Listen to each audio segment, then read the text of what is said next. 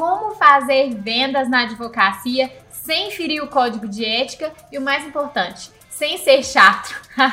Esse é o tema do nosso episódio de hoje do podcast do Método Freelaw. A gente vai falar para vocês sobre uma abordagem de vendas que vai ser efetiva, você vai conseguir fazer de acordo com as limitações do código de ética. Então, se você quer saber mais sobre isso, fique até o final desse episódio com a gente. Meu nome é Júlia Rezende, para você que ainda não me conhece, e eu sou advogada e sou uma das fundadoras da Freelaw.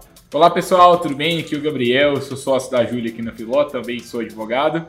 E hoje a gente vai falar sobre vendas. E eu já conversei com muitos advogados sobre esse assunto e eu já escutei muitas pessoas falando que não gostam de vender, que acham que vendedor é chato.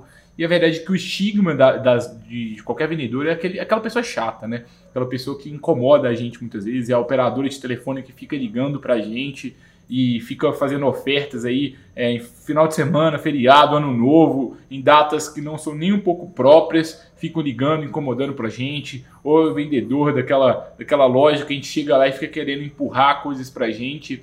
A gente muitas vezes associa a venda ao vendedor que quer levar vantagem da gente, né, Júlia? E eu vejo que o estigma da venda, em geral, ele é muito negativo, né? A gente vê a venda como algo muito negativo, algo pejorativo. Então, assim, ser vendedor, às vezes a gente já fala com um tom de tipo, não é bom, né? Como se não fosse algo bom, justamente para a gente ter esse estigma do vendedor chato em mente. E esse tipo de vendas é uma vendas que eu espero que vocês não façam nunca. E é uma vez que quem fizer estará violando o código de ética da OAB. Mas existe um conceito de vendas que, se você aplicar, você pode conseguir resultados positivos e não vai ser chato. E é sobre isso que a gente vai falar hoje, né, Júlia? Exatamente. Então, o que a gente queria trazer para vocês aqui hoje é o conceito da venda consultiva, né? É você saber ser um vendedor consultor, que é totalmente diferente desse estigma de vendedor chato que a gente sempre tem em mente quando fala de vendas, né? E o que é a venda consultiva?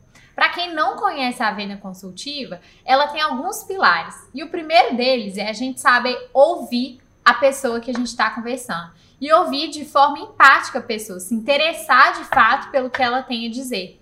E a partir desse momento que a gente escuta a pessoa, que a gente entende as dificuldades da pessoa, a gente entende qual que é a necessidade daquela pessoa. O que aquela pessoa precisa para solucionar aquele problema, aquele desafio que ela está vivenciando. E a partir disso, a partir da escuta, a partir da escutativa, de entender a necessidade dessa pessoa, a gente passa a ajudar essa pessoa a encontrar uma solução para aquela necessidade, que pode ser o seu escritório de advocacia, que pode ser o seu serviço jurídico, mas não é necessariamente isso. Então, o conceito da venda consultiva, ele está mais ligado a você saber ajudar um potencial cliente, ajudar alguém que está ali buscando por algum problema jurídico, buscando por algum direito, ajudar genuinamente aquela pessoa a encontrar a melhor solução para o problema dela. Por mais que você tenha que falar que você não é a solução para o problema da pessoa. Parece muito mais com a experiência de um médico, quando a gente vai a um médico, do que quando a gente vai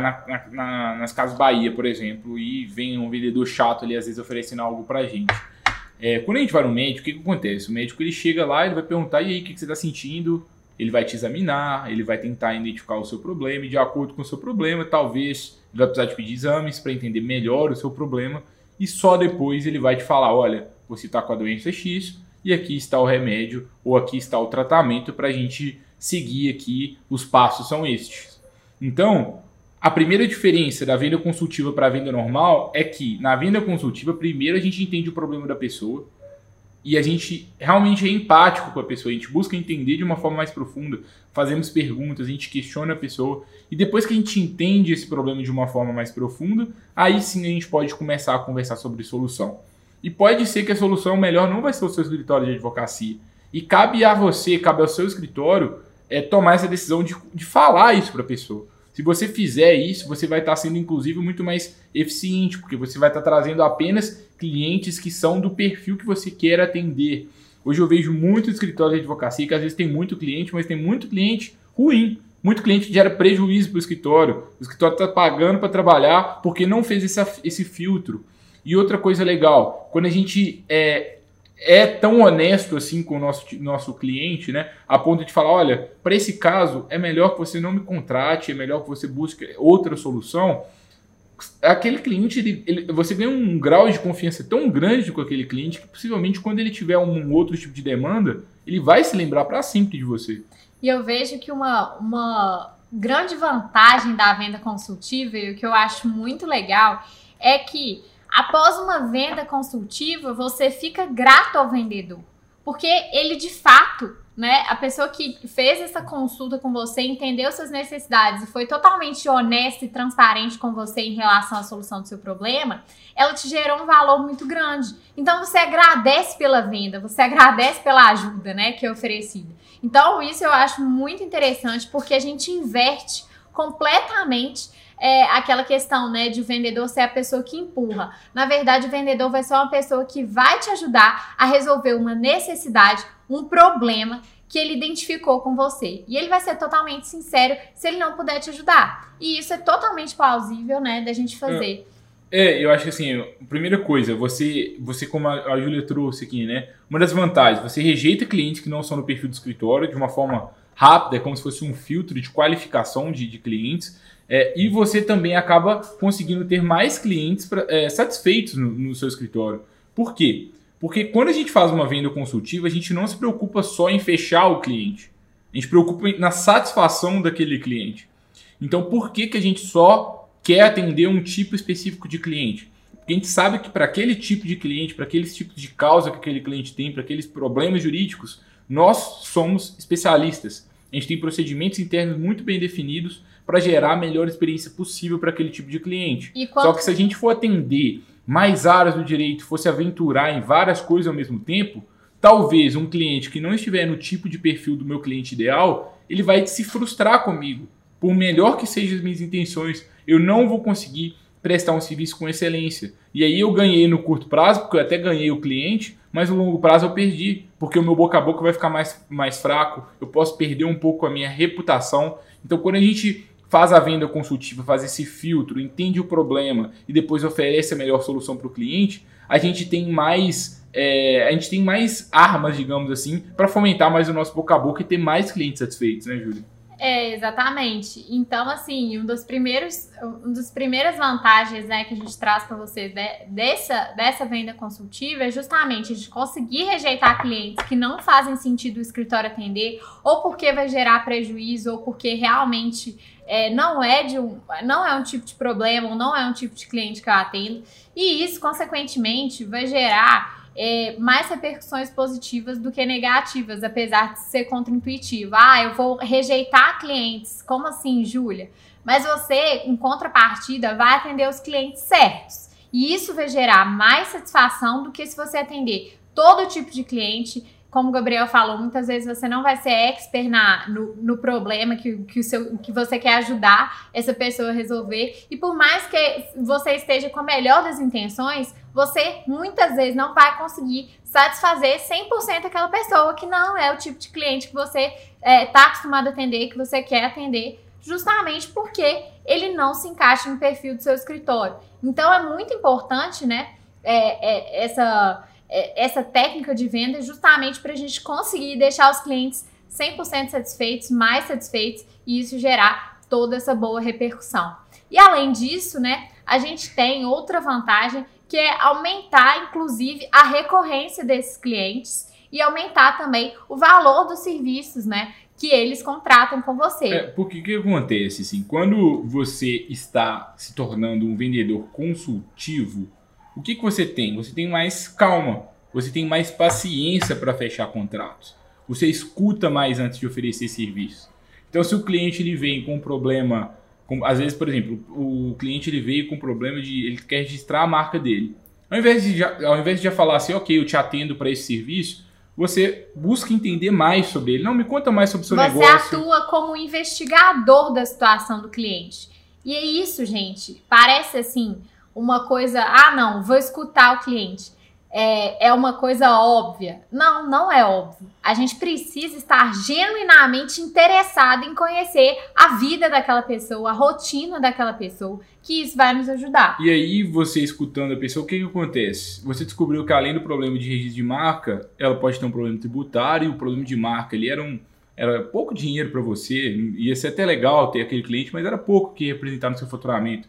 Mas ela tem um problema tributário, ela tem um problema trabalhista, ela tem um outro problema ainda, ela tem um pai ali que tem um problema previdenciário, não sei. Ou pela própria história que a pessoa conta, você pode começar a identificar esses problemas e a confirmar se o seu diagnóstico ele está correto ou não. E aí você fecha tipo o pacote completo. Ao invés de fechar só aquele serviço imediato, você consegue gerar mais valor na pessoa. Você consegue aumentar um conceito que a gente usa muito no marketing. E aqui, pessoal, a gente trata vocês como advogados que querem se tornar especialistas em marketing. Então, a gente vai trazer sempre aqui alguns conceitos técnicos que a primeiro momento você pode se sentir desconfortável, mas daqui a pouco você entra para a tribo e você vai entender, tá? Mas um conceito no marketing que é comum de se utilizar é o LTV, que é o valor que cada cliente tem no longo prazo. Assim, quanto que cada cliente que chega no meu escritório ele gera de retorno financeiro no longo prazo, que é o Long Time Value,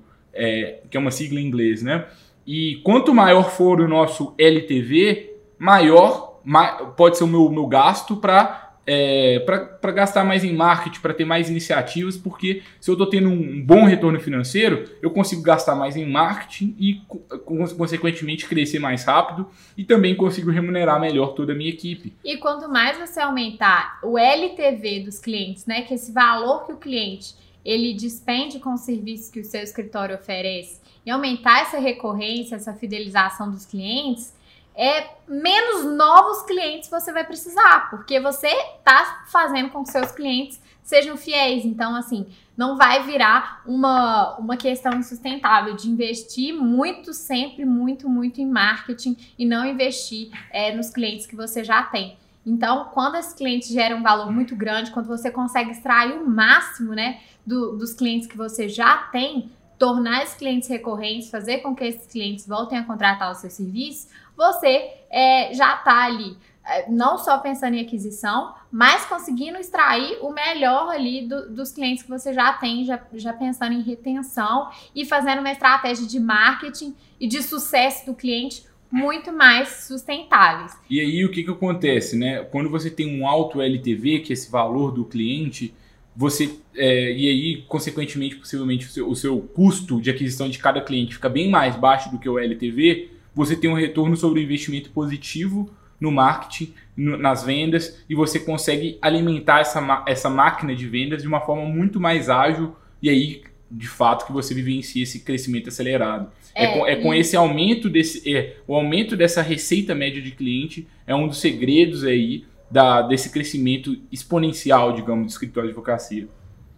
E um outro ponto que eu queria trazer, né, é que a gente que eu pensei aqui, é que normalmente, né, os escritórios, às vezes o cliente chega até o escritório, o potencial cliente chega até o escritório e o escritório está focado muito em se apresentar, né, em apresentar o escritório, em falar de vantagens, em falar mais sobre si, né.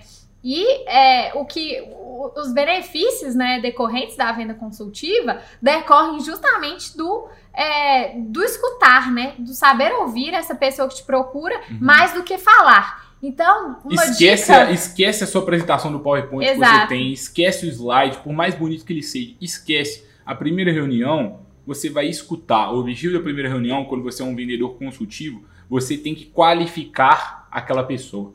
A pessoa, ela chegou ali naquela reunião e você falou assim, olha, hoje eu vou te escutar, eu vou entender melhor, eu vou te dar um diagnóstico do seu problema, depois disso eu vou pensar, vou entender o seu caso, vou customizar e eu vou te enviar uma proposta no segundo momento e a gente pode marcar uma segunda reunião para que com base nos seus problemas eu te apresente algo personalizado aqui e apresente também um pouquinho melhor do trabalho do nosso escritório. Fica muito mais legal, você consegue entrar em um jogo de quem gera mais valor assim, para o cliente. E aí, às vezes, o cliente foi em você e mais 4 advogados. Quem que você acha que ele vai contratar no final das contas? um advogado que chegou lá já dando carteirada, assim, digamos, já apresentando quem ele era e por que ele era tão bom assim, ou um advogado que escutou aquele cliente e enviou uma proposta ali personalizada, né, Júlia? Exatamente. Então, todos esses benefícios decorrem dessa escuta ativa, né, que a gente tem que ter nesse conceito de vendas. E o que a OAB diz, né, sobre isso? Assim, dá para fazer venda consultiva com OAB, venda e advocacia não combina tanto, e aí, o que a gente faz? Então, o Código de Ética da OAB, né, no artigo 7º, ele prevê que é vedado o oferecimento de serviços profissionais que impliquem direto ou indiretamente vinculação ou captação de clientela. E nesse contexto, né, a gente vê que, de fato, o Código de Ética da OAB, ele veda o tipo de venda que incita captação de clientela. E na nossa visão, né, esse tipo de venda consultiva, ele não você não vai atrás diretamente nessa vinculação ou captação de clientela, justamente porque você está buscando entender o problema desse potencial cliente. É diferente, porque olha para você ver, né? Quando eu estou fazendo uma venda que eu estou violando o código de ética, o que eu faço? Eu já vou apresentar minha proposta ali para a pessoa para eu tentar laçar aquele cliente, né? Seus laçadores de clientes. Nesse caso aqui, eu vou começar a conversar com a pessoa. E aí, me conta mais da sua realidade, me conta mais do seu negócio. Eu tô fazendo networking, sabe? Tá mais para um networking do que para uma venda mesmo. Você tá atuando como um consultor, você tá sendo um bom ali, uma boa pessoa que promove mais sua marca, que cultiva bons relacionamentos. E você tá conversando com pessoas de forma genuína. Algumas delas podem se tornar clientes, outras não. Você não está sendo deselegante. Eu acho que o que esse artigo ele quer coibir é justamente a gente buscar laçar os clientes, se não é o caso.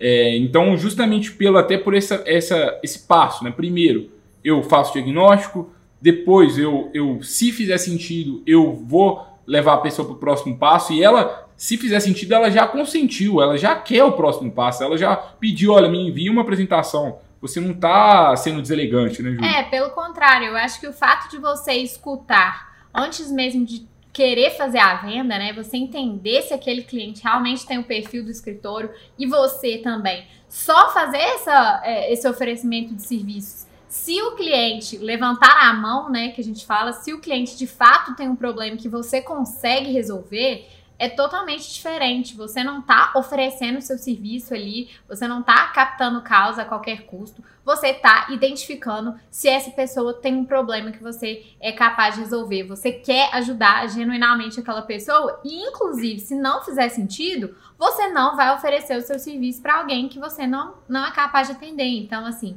uma das vantagens é justamente rejeitar cliente. Então, na venda consultiva, não é captar cliente a qualquer custo, não é fazer isso de forma chata, interruptiva e deselegante, né? É você atuar realmente com aquelas pessoas, né, que você conhece, os seus potenciais clientes, com as pessoas que chegam até você atuar de forma consultiva e não efetivamente fazendo uma captação dessas pessoas e de causas custe que custar. O que você pensa sobre isso? Compartilha com a gente lá no Instagram, vai lá no @métodofreelaw, envia sua opinião, se você discorda, concorda, se tem algum ponto a complementar, vai ser um prazer a gente te escutar sobre isso. A gente compartilha sua visão lá também, por lá, viu?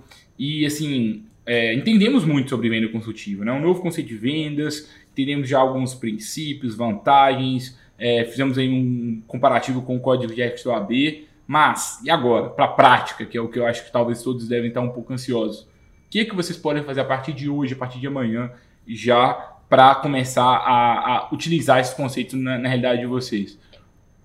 Como que a gente pode vender na advocacia, né, sem ferir o código de ética? E a primeira dica que a gente quer dar para vocês, que está muito relacionada ao conceito que a gente trouxe, é justamente ter um interesse genuíno de entender o problema que aquela pessoa está comunicando com você, que aquele cliente potencial quer falar com você. Então, como a gente falou, tem esse interesse genuíno em entender quais são os desafios daquela pessoa e a honestidade, a transparência de saber se você pode ajudar essa pessoa ou não. E aí, realmente eu acho que tem um entendimento genuíno do seu cliente e, ao mesmo tempo, também um entendimento genuíno do seu próprio negócio, sabe? Entender muito bem qual é o foco do seu escritório de advocacia e aprender a dizer não. Porque se o seu escritório, pela nossa experiência, começar a atuar com muitos tipos de clientes diferentes, pode ser que, para que você crie uma estratégia de aquisição depois, vai ficar mais difícil. Para que você mantenha todos satisfeitos, vai ficar mais difícil. Então, tem muito da gente aprender a se posicionar no mercado, qual é o nosso posicionamento, e a partir desse posicionamento, a gente vai buscar entender muito bem o cliente e atuar mais como um médico que vai fazer um diagnóstico do problema e apresentar a melhor solução para aquele cliente, pensando sempre que muitas vezes, se aquele cliente fecha conosco agora no curto prazo, mas a gente não consegue atendê-lo da melhor forma, se nós não formos a melhor opção, no longo prazo ele não vai ficar satisfeito com a gente. A gente perde boca a boca e perde reputação, que é o bem mais valioso para o advogado. E isso puxa a nossa segunda dica, que é justamente o que a gente falou, né? Que é ser sincero em relação ao que o escritório pode oferecer ou não. Então, não foque em fechar com o cliente a qualquer custo. Isso tem muito a ver também casa muito bem com a limitação do código de ética. Não capte esse cliente a qualquer custo e junto com o interesse genuíno e você sendo sincero em relação ao qual tipo de causa que você pode de fato atender e pode gerar satisfação desse cliente, você vai conseguir fazer essa venda consultiva dentro das limitações do código. E é legal também, o terceiro ponto aqui para vocês começarem a praticar, é vocês tentarem realmente criar uma conexão diferenciada com aquele cliente, sabe? Fazer um pouco do small talk, aquela conversa ali antes da reunião que deixa a pessoa em casa, conversar com a linguagem que a pessoa gosta e também com o que você gosta. Eu, por exemplo, adoro futebol, gosto de beber cerveja, por exemplo, e assim, sempre que eu converso com algum cliente, eu tento trazer um pouco dessas questões do cotidiano, falar alguma coisa meio para quebrar o gelo, sabe? E tentar gerar empatia pela pessoa, perguntar alguma coisa meio que inesperada, assim, e aí, como é que estão as coisas, como é que você chegou aqui hoje, como é que tá a sua família, tá tudo bem com você, me conta mais do seu negócio, tentar entrar um pouquinho mais a fundo na vida da pessoa e tentar promover essa conexão, sabe? A gente tem pouco tempo para que a pessoa se sinta conectada ou não conosco, assim, né? Então, logo na primeira impressão, já se comunique com a linguagem correta com aquele cliente, igual a gente fala muitas vezes aqui, né? Desça do pedestal, não seja aquele advogado distante do cliente, né? E isso vai trazer mais confiança na relação ali, na conversa que você vai construir com essa pessoa. Então, se a conexão é criada, o potencial cliente ele vai estar mais disposto a conversar com você com sinceridade, com confiança, a contar melhor os problemas que ele está passando, justamente porque essa conexão foi criada, né?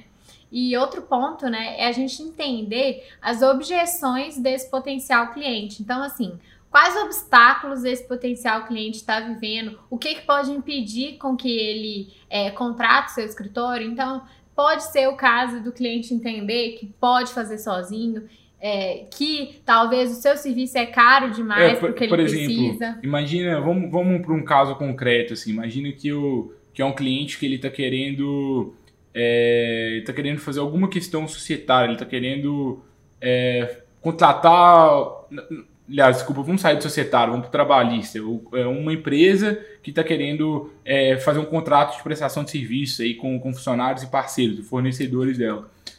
Como que essa empresa pode fazer esse contrato? Ela pode fazer por um modelo, ela pode buscar um modelo na internet, ela pode buscar um contador para fazer aquilo, acontece, assim, dá muito problema depois, mas é uma opção também. Ela pode fazer sozinha também, de acordo com esses modelos, e fazer as customizações que fizer sentido, ou essa pessoa pode contratar um advogado. E a gente tem que entender todas essas opções. Por mais que você ache que o contador não é uma opção, que o modelo não é uma opção sim, tanto que as pessoas usam muitas vezes. E tudo pode estar passando pela cabeça daquele cliente. Pode ser que ele esteja considerando o seu serviço caro para o que ele precisa, ou que ele acha que consegue fazer sozinho. Então, né, na conversa, é importante que você vá sentindo isso, mapeando essas objeções para você ir quebrando essas objeções ao longo da conversa e mostrando por que contratar você é a melhor opção que ele tem para solucionar aquele problema. Então, foque em mostrar os contras, né, de todas essas opções que ele pode ter para resolver esse problema jurídico dele. E aí vem muito, esse ponto ele é combinado com o primeiro ponto, né, de ter interesse genuíno com as pessoas e escutar muitos problemas, porque a partir do momento que a gente escuta muito bem os problemas das pessoas, a gente vai começar a entender as objeções, elas começam a aparecer, assim. E quando a pessoa traz uma objeção, se a pessoa, por exemplo, quer usar um modelo, a gente não pode simplesmente falar assim, nossa, você tá doido? A gente tem que tentar ter uma empatia por ela, porque se ela está cogitando aquela solução, ela acha que é melhor para ela. Então você pode perguntar, olha, por que você acha que é a melhor opção para você e tal? Deixa eu entender um pouquinho melhor. Vou compartilhar um pouco minha experiência, eu acho que realmente você pode seguir por esse caminho. Existem alguns riscos jurídicos, mas eu entendo que você que é o empreendedor aí do negócio, você vai saber muito melhor do que eu qual risco você está disposto a tomar ou não. Então, da parte jurídica, os riscos são estes, de você fazer dessa forma. Se você quiser fazer esse tipo de contrato aqui conosco, você vai ter esse benefício, também vai ter essa desvantagem, você vai ter que pagar um pouquinho mais caro, mas aí vai caber a você analisar se faz sentido ou não. Aí, às vezes, é uma questão tão simples, um contrato tão bobo, que você fala assim, olha, pega um modelo mesmo, vai lá e faz, o risco é tão pequeno, vai ser melhor que você me contratar. Se você falar isso para um empreendedor, talvez o empresário vai ficar tão feliz com você que quando ele tiver uma questão complexa mesmo, que é quando você ganhar ali dinheiro, de verdade, ele vai estar buscando você, ele vai te indicar para sempre. Então, às vezes, a pessoa chegou ali com uma coisa bem pequena, bem complexa, quase de roubar galinha, assim, né? Uma coisa bem pequena mesmo, e a gente fica querendo, não, R$2.000, R$3.000 a consulta, R$4.000.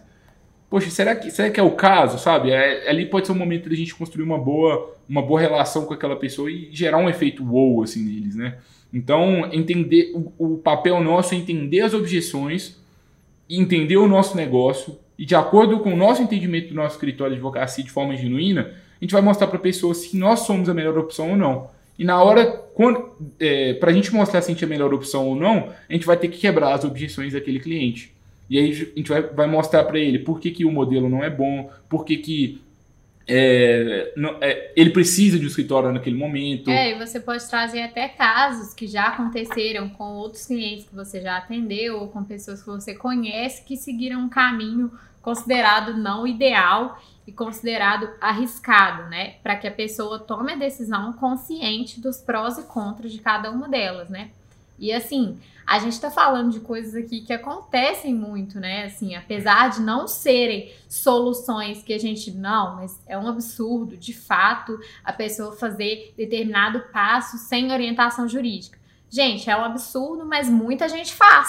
E você tem que ter essa empatia de pensar que o seu cliente, ele pode estar cogitando fazer isso, por mais que não seja o mais adequado. E possivelmente ele vai estar cogitando pelo fato de que pode estar envolvendo várias questões daquela decisão ali, questões de custos, questões de riscos jurídicos, se vale a pena ou não contratar advogado. Então, a gente precisa realmente exercitar essa empatia com o cliente, pensar que ele pode não estar enxergando esse valor no seu serviço e o seu objetivo é mostrar qual que é o valor dele optar pela sua solução. E aí, qual às que é o vezes, benefício, ele também tá qual que é o querendo, contra. ele vai querer barganhar preço. Ele foi em outro escritório e foi no seu. Ele falou assim, mas a sua proposta é o triplo do preço. Se você pula essa etapa, e aí acho que vamos avançar aqui mais uma dica para vocês, né? A gente falou das objeções agora, mas para você ser um bom vendedor consultivo, você tem que fazer um diagnóstico completo antes de apresentar qualquer solução, antes de apresentar o seu escritório. Então, você teve interesse genuíno pelo seu cliente, você foi sincero com ele, com o que você entrega, o que não entrega, você criou uma conexão com ele, você entendeu as objeções, fez o diagnóstico completo e aí você apresenta a solução. E aí, quando você apresenta a solução, a gente sai do patamar comum da advocacia. A gente sai daquela guerra por preço, se já estava. Então, tem um concorrente que está cobrando honorários aviltantes e o cliente talvez vai lá, pode fechar, não tem problema. Aqui a gente trabalha de uma forma diferente. Você está entregando algo diferente para o seu cliente do que os seus concorrentes. E com esse diagnóstico completo, né, você consegue mostrar esse diferencial, porque você já escutou tanto que você já entendeu o que aquela pessoa está buscando, e na hora que você for oferecer a solução, você consegue mostrar os seus benefícios, os seus diferenciais e por que você é a melhor opção para aquele caso, né, se for o caso. E aí você sai do jogo de advogado que vende documento em Word e documento em PDF e você começa a vender segurança, vender confiança. Vender solução personalizada, adequada realmente às necessidades daquele cliente, considerando todos esses fatores que a gente viu nesse diagnóstico. Né? E aí o preço não vai ser a coisa mais importante. Isso é algo bem positivo. E assim, pessoal, dica final assim, para vocês serem bons vendedores consultivos é vocês cultivarem bons relacionamentos com clientes, potenciais clientes, com parceiros. Isso é muito importante. Às vezes você vai ter que quebrar o galho para um colega advogado, vai fazer sentido. Às vezes alguém está te pedindo um favor, ou às vezes é uma causa pequena de um amigo. Poxa, vou cobrar tabela do AB, R$4.000, R$5.000, um caso desse, para um amigo meu. Às vezes não, olha, tá tudo certo, deixa comigo aqui. Acho que a gente começar a sentir um pouco essas coisas, de pensar muito mais no retorno a longo prazo do que naquele retorno ao curto prazo. Ah, não, eu preciso cobrar por consulta todas as vezes. Será que precisa? Será que não cobrar por consulta a gente está desvalorizando a classe? A gente está vendo aqui, por exemplo, que na metodologia de venda consultiva, o diagnóstico, que seria talvez a primeira consulta com o advogado, ela faz parte do seu processo de vendas. Se você cobra para fazer o diagnóstico, você tem que fazer uma proposta para o seu cliente antes de começar o trabalho. E aí você está indo para a guerra de preço, você não mostrou seu valor para aquele cliente. Não, e eu acho que além disso, eu acho que você não entendeu se aquele cliente de fato é um cliente que você deseja atender, se faz sentido o seu escritório atender, você já está cobrando o cliente para fazer algo que na verdade vai ser benéfico para você mesmo. Quem entender se aquele cliente realmente deve ser atendido pelo seu escritório, se você realmente pode ajudá-lo da forma que você está imaginando. Assim, devo ou não devo cobrar por consulta? Depende, acho que cada caso é um caso, mas na venda consultiva, a primeira consulta com o cliente, ela faz parte do seu processo de vendas. Isso é um custo na sua aquisição de clientes que você deve considerar. E, em nossa opinião, esse custo não deve ser repassado para o seu cliente. E no caso, traz inúmeros benefícios que vão ser muito melhores para você do que, às vezes, para o seu próprio cliente. E vá cultivando bons relacionamentos. A pessoa chegou no seu escritório, você falou assim, olha, nós não somos a melhor opção.